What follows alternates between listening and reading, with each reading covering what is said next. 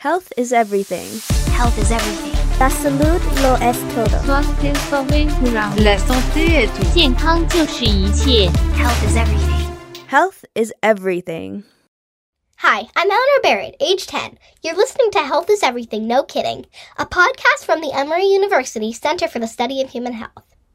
I started this podcast when I was 8, which is the same age that my mom started her radio show called No Kidding. Way back then, my mom hosted a talk show where she interviewed doctors about health issues that mattered to kids. Now it's my turn, and there's a lot to talk about.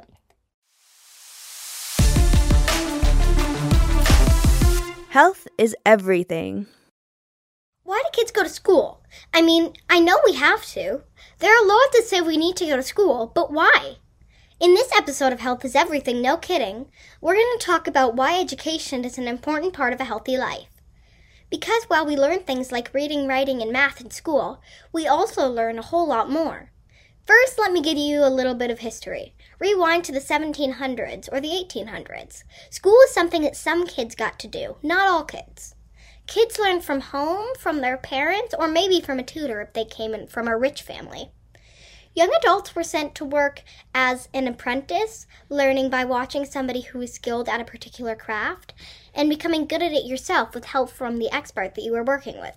Some kids learned to read by reading the Bible or studied scripture at church, and a lot of other kids came from families who couldn't afford school, so they never learned how to read or write at all. In 1852, Massachusetts was the first state to pass a law saying that school was a right and was mandatory. Over the next 70 years, every single state in America passed similar laws. But okay, let's fast forward to the present day and talk about why school was important. Joining me today is Peter Locke, the head of high school at Madison Country Day School in Wisconsin. Mr. Locke has worked at a lot of different types of schools, from a military academy to a private school in Switzerland. He has a master's degree from Columbia University in school leadership. He's particularly interested in how schools can help social-emotional development, which is something we are definitely going to talk about today. Thank you for joining me, Mr. Locke. Thanks for having me, Eleanor. It's great to be here. So I know kids have to go to school, but why? What is the purpose of school? Well, one answer you covered in your intro, which is that it's, legally required for kids to go to school, but that's not the real reason I think kids go to school in the end. I think if you think of it like in a philosophical way, kids go to school so that we can have a better society and a better world. Like an informed group of people out in society is far better than a group of people who don't know, how to think, how to reason, how to make conclusions. But I think also what people need to feel like a sense of belonging and a sense of self-esteem or there's a thing called Maslow's hierarchy of needs, which is basically like a big pyramid. And at the bottom, it's like the basic stuff you need, like food and shelter. But at the top, it's like becoming the best version of yourself. And the fancy word for that is self-actualization. And I think that's kind of what school is for, so that whatever somebody like you wants to be, they can be the best version of. But it seems like some of the stuff we learn in school is really helpful, like how to read and write. But other stuff like multiplying fractions, I'm not totally sure why we need to know it. I've heard part of school is learning how to learn. What does that mean? That's a great question. Well, you do need to know multiplying fractions. But that's largely so you can learn other mathematical concepts as well. I mean, every different discipline like math or reading and writing has a use in helping people learn how to learn, but learn how to think clearly. So some of the stuff that you learn in school isn't going to be stuff that you're going to use in your daily life, right? Like you're not going to necessarily need to know how to multiply fractions so that you can, I don't know, write a tip on a restaurant bill. You are going to need to know how to struggle, how to learn something difficult, and then eventually how to apply it to new and unfamiliar situations. So learning how to learn is like taking stuff that you know and applying it to a situation that's unusual or that you're not familiar with. That's part of what that means. But I mostly like going to school to see my friends. Is that part of the education I get from school too? Absolutely. Every day when you go and see your friends and does your teacher ever put you in like a group to do a project? Yeah, I always if we get the chance, I always choose to be with my friends when I do that. Yeah. And part of that is, and usually what are you doing? Are you like completing a project or a task or something like that? Yeah, we do projects. We also in math time we're doing a lot of exercises together, like in games.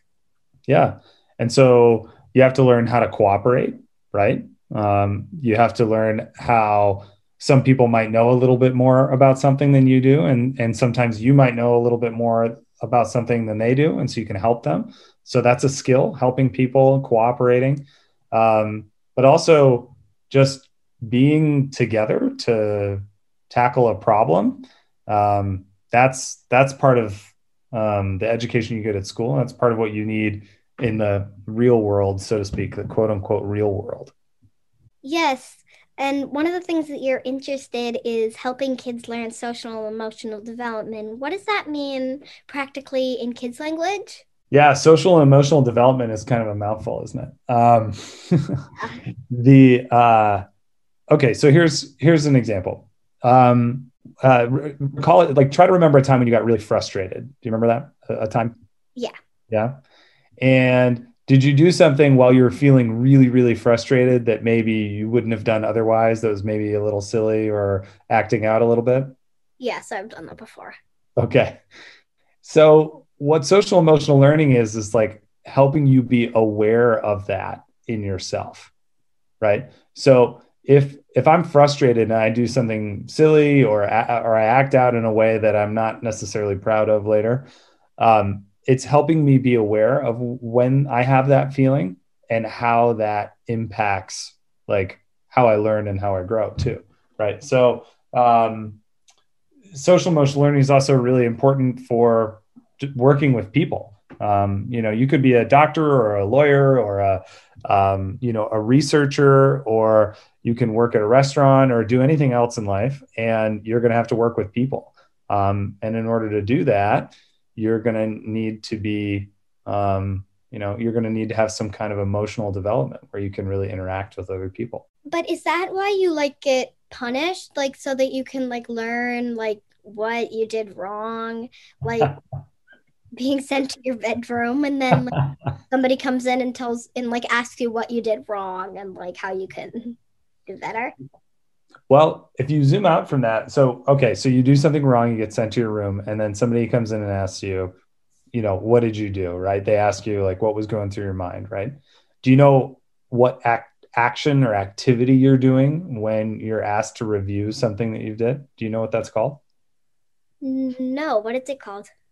It's called reflection, right? So have you heard that word before? It's one of the character traits. It is the IB character trait of being reflective. So what people are asking you to do is to think about how did something go, like, an activity or an action, what was the result? And then thinking about it afterwards to be reflective that's a really important part of social and emotional development too.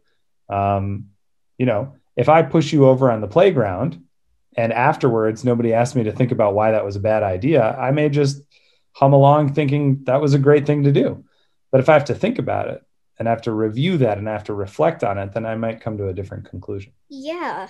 And like that's a lot for schools to try to teach us. We take tests on facts that we're supposed to know, but it sounds like school is trying to teach us a lot more. How do you measure success in teaching? It's a really, really hard question and a good one. Success in teaching, there's test scores, as you mentioned.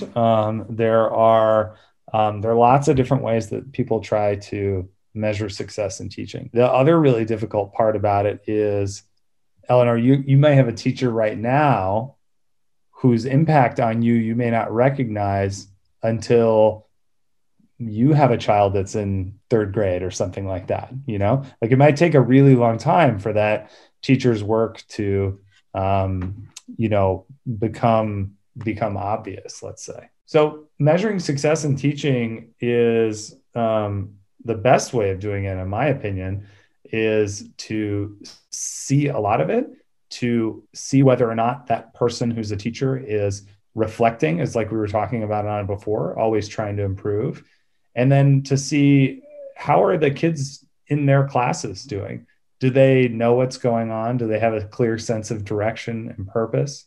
Or are they happy? Are they engaged in learning? I mean, a lot of it's really subjective. So measuring is a cool word because sometimes it's like something numerical, like a test score, but sometimes it's also something that you have to talk about, like whether or not kids like being in that person's class or like learning. Yeah, my fourth grade teacher, Miss Hall, she made class very fun, and so did my teacher, Miss Lolis. They made class just seem amazing. But then why don't we go to school all year long? I love having summer vacation, but why don't we go to school all the time? Well, there's a sort of practical reason for that. The original reason that school let out for the summer is so that kids could go help out on the farm. So the historical reason is that summer vacation exists so that kids probably as young as yourself could go harvest corn and stuff. That's probably not how you want to spend your summers, but that was the sort of original purpose. The truth is now what summer has become is a way of mixing it up for students. Students and teachers both also need to recharge their batteries. The school year, especially this last one, were you tired at the end of the year? Yes. Were you tired of looking at, not just at a Zoom screen, but all of the challenging parts about this year? I think everybody was, right? I mean, I'm happy to be able to go to the pool every day and to just relax. Yeah. And I think that's going to be important for when you come back to school in August, is when you feel rested and relaxed, you can learn, you can be a better learner. So I think that's probably why summer vacation sticks around. School seems like it's important for not only teaching our brain things, but also for our psychological health. Should schools teach other life skills like healthy eating and how to be a good mom or dad? Well, if somebody's teaching how to be a good mom or dad, I would like to take that class because that seems like a really hard thing to teach. It's an interesting question because what are the things that you should learn at school versus the things that you should learn from your family?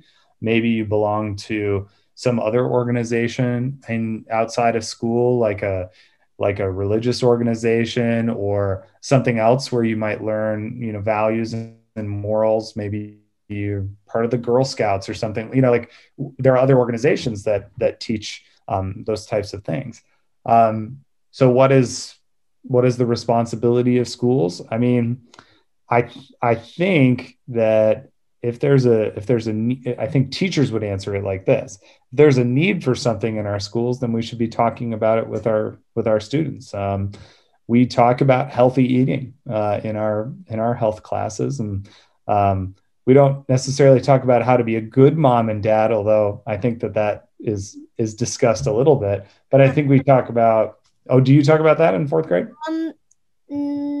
Well, we did discuss puberty, but not really about being a mom and dad. Yeah, and I think those topics are really important to cover. I mean, one of your earlier questions was about relevance of stuff you learn to your life. And I think students really connect that. If they think that it's relevant, if they think that it's meaningful, then they'll want to learn it. So, if you want to learn more about healthy eating and schools are a place you can do that, then seems like a perfect match to me. A lot of the time I get frustrated with myself because I want to know it already. I don't like making mistakes and getting the wrong answer. Sometimes I get confused and I hate that feeling. For all those kids listening who struggle with school sometimes, what would you tell us? Well, if I had to make it a really sassy piece of advice, I might say the struggle is good. Struggle is one of the only things that ever gets anything done. I used to use an example when I was an English teacher of productive struggle. And that was one of the phrases I used to talk to my students about. Like, if everything comes to you easily, and you never have to work hard, or if nothing is ever challenging, there will always be a level higher than the one that you're at. So at some point, you're going to get challenged. It might not be in fourth grade. It might not be in high school. It might be in college or graduate school or your work life beyond. And if you don't have any experience with struggle, you'll be ill prepared for that moment. So it's not very helpful advice, maybe, but when you say for all the kids who may struggle sometimes, I would say keep struggling. It's good for you. Yeah. People always ask me what I want to be when I grow up, what kind of job I want to do. But when I heard someone say it's more important to think about who I want to be when I grow up, like what kind of person I want to become, is that something I learned in school too? So do you know the difference between explicit and implicit? Have you ever heard those words? No. What do they mean? So explicit means like something that's obvious, that's like told to you. And implicit means something that is not told to you directly, but that you still understand. I think that school helps you to think about who you want to be in an implicit way. I don't think we talk to you always specifically about that, but we give you examples. Like, can you think of a story you read this year where there was like a character in it that you really respected, or that you thought was really heroic, or did something great? Bridge to Terabithia. There you go. So who was the main character in that? It's been a while for me. Leslie, I think. Yeah. And what does she do? Does she do something spectacular or positive? Yeah, she has a positive impact on her friend. Because at the end, her friend realizes that Leslie wasn't the bridge to Terabithia. It was that they were. I'm not going to spoil the rest of the book, but okay, all right. Well, that's good. No spoiler alerts. But like to me, that's a good example of like a model, right? You had a model for somebody who acts in a positive, principled, virtuous way. And so that's the kind of thing that I think schools are really good at. Is the best kind of learning is learning that's happening when you don't really realize it. Did you like school when you were in fifth grade? Yeah, I did like school when I was in fifth grade. I had a teacher named Mrs. Smith in fifth grade. And one of the things that we did in fifth grade is we memorized all the states and capitals. And there was a song that went with it. And I connected with that song. So I think I don't want you to quiz me, but I think I might still remember all the states and all the capitals. I think I still got that down. And that is something I definitely remember from fifth grade. Yeah, we had a states and capitals test too. I don't remember a lot. I remember a lot of it, but I don't remember most of it. That would be a good contest to see if you or I could win a state capital contest. That'd be good. Maybe that'll be after the podcast. Maybe. What advice do you have for all of us kids who are in school now and maybe struggling a bit? Any words of wisdom about why school matters in the big picture of our lives? You ask very thoughtful questions. Advice for kids, I don't know if advice from, a high school principal is like especially needed for fourth grade kids. I think one of the things that's true about students and children at schools that I find is true for me every day is that they're inspirational to me. So oftentimes when people ask me for advice, I feel like I don't have very much because I feel like I'm getting the better end of the bargain. But I think if I had to sort of settle on something and answer your question honestly, I guess I would say that one of the things that I think about in schools a lot is what kind of experiences are best for kids. And if you're at school as a student, you have quite a bit of control over that, even though it seems like you might not. You can affect the experience of your day, of a classmates, of the teachers in a really positive way. And so I would encourage students your age as well to think about what experiences they want for themselves, and to view school as one of those experiences that they can have on their way to. you said the big picture of your lives. And a lot of times that's like, all right, what are you going to do after school? But I would encourage you to think about what experiences you want for yourself in a really active way. Thank you so much for joining me, Mr. Locke. Learning about learning was actually really interesting. I hope other kids out there learn something too. Thank you, Eleanor. I appreciate it. Health is everything.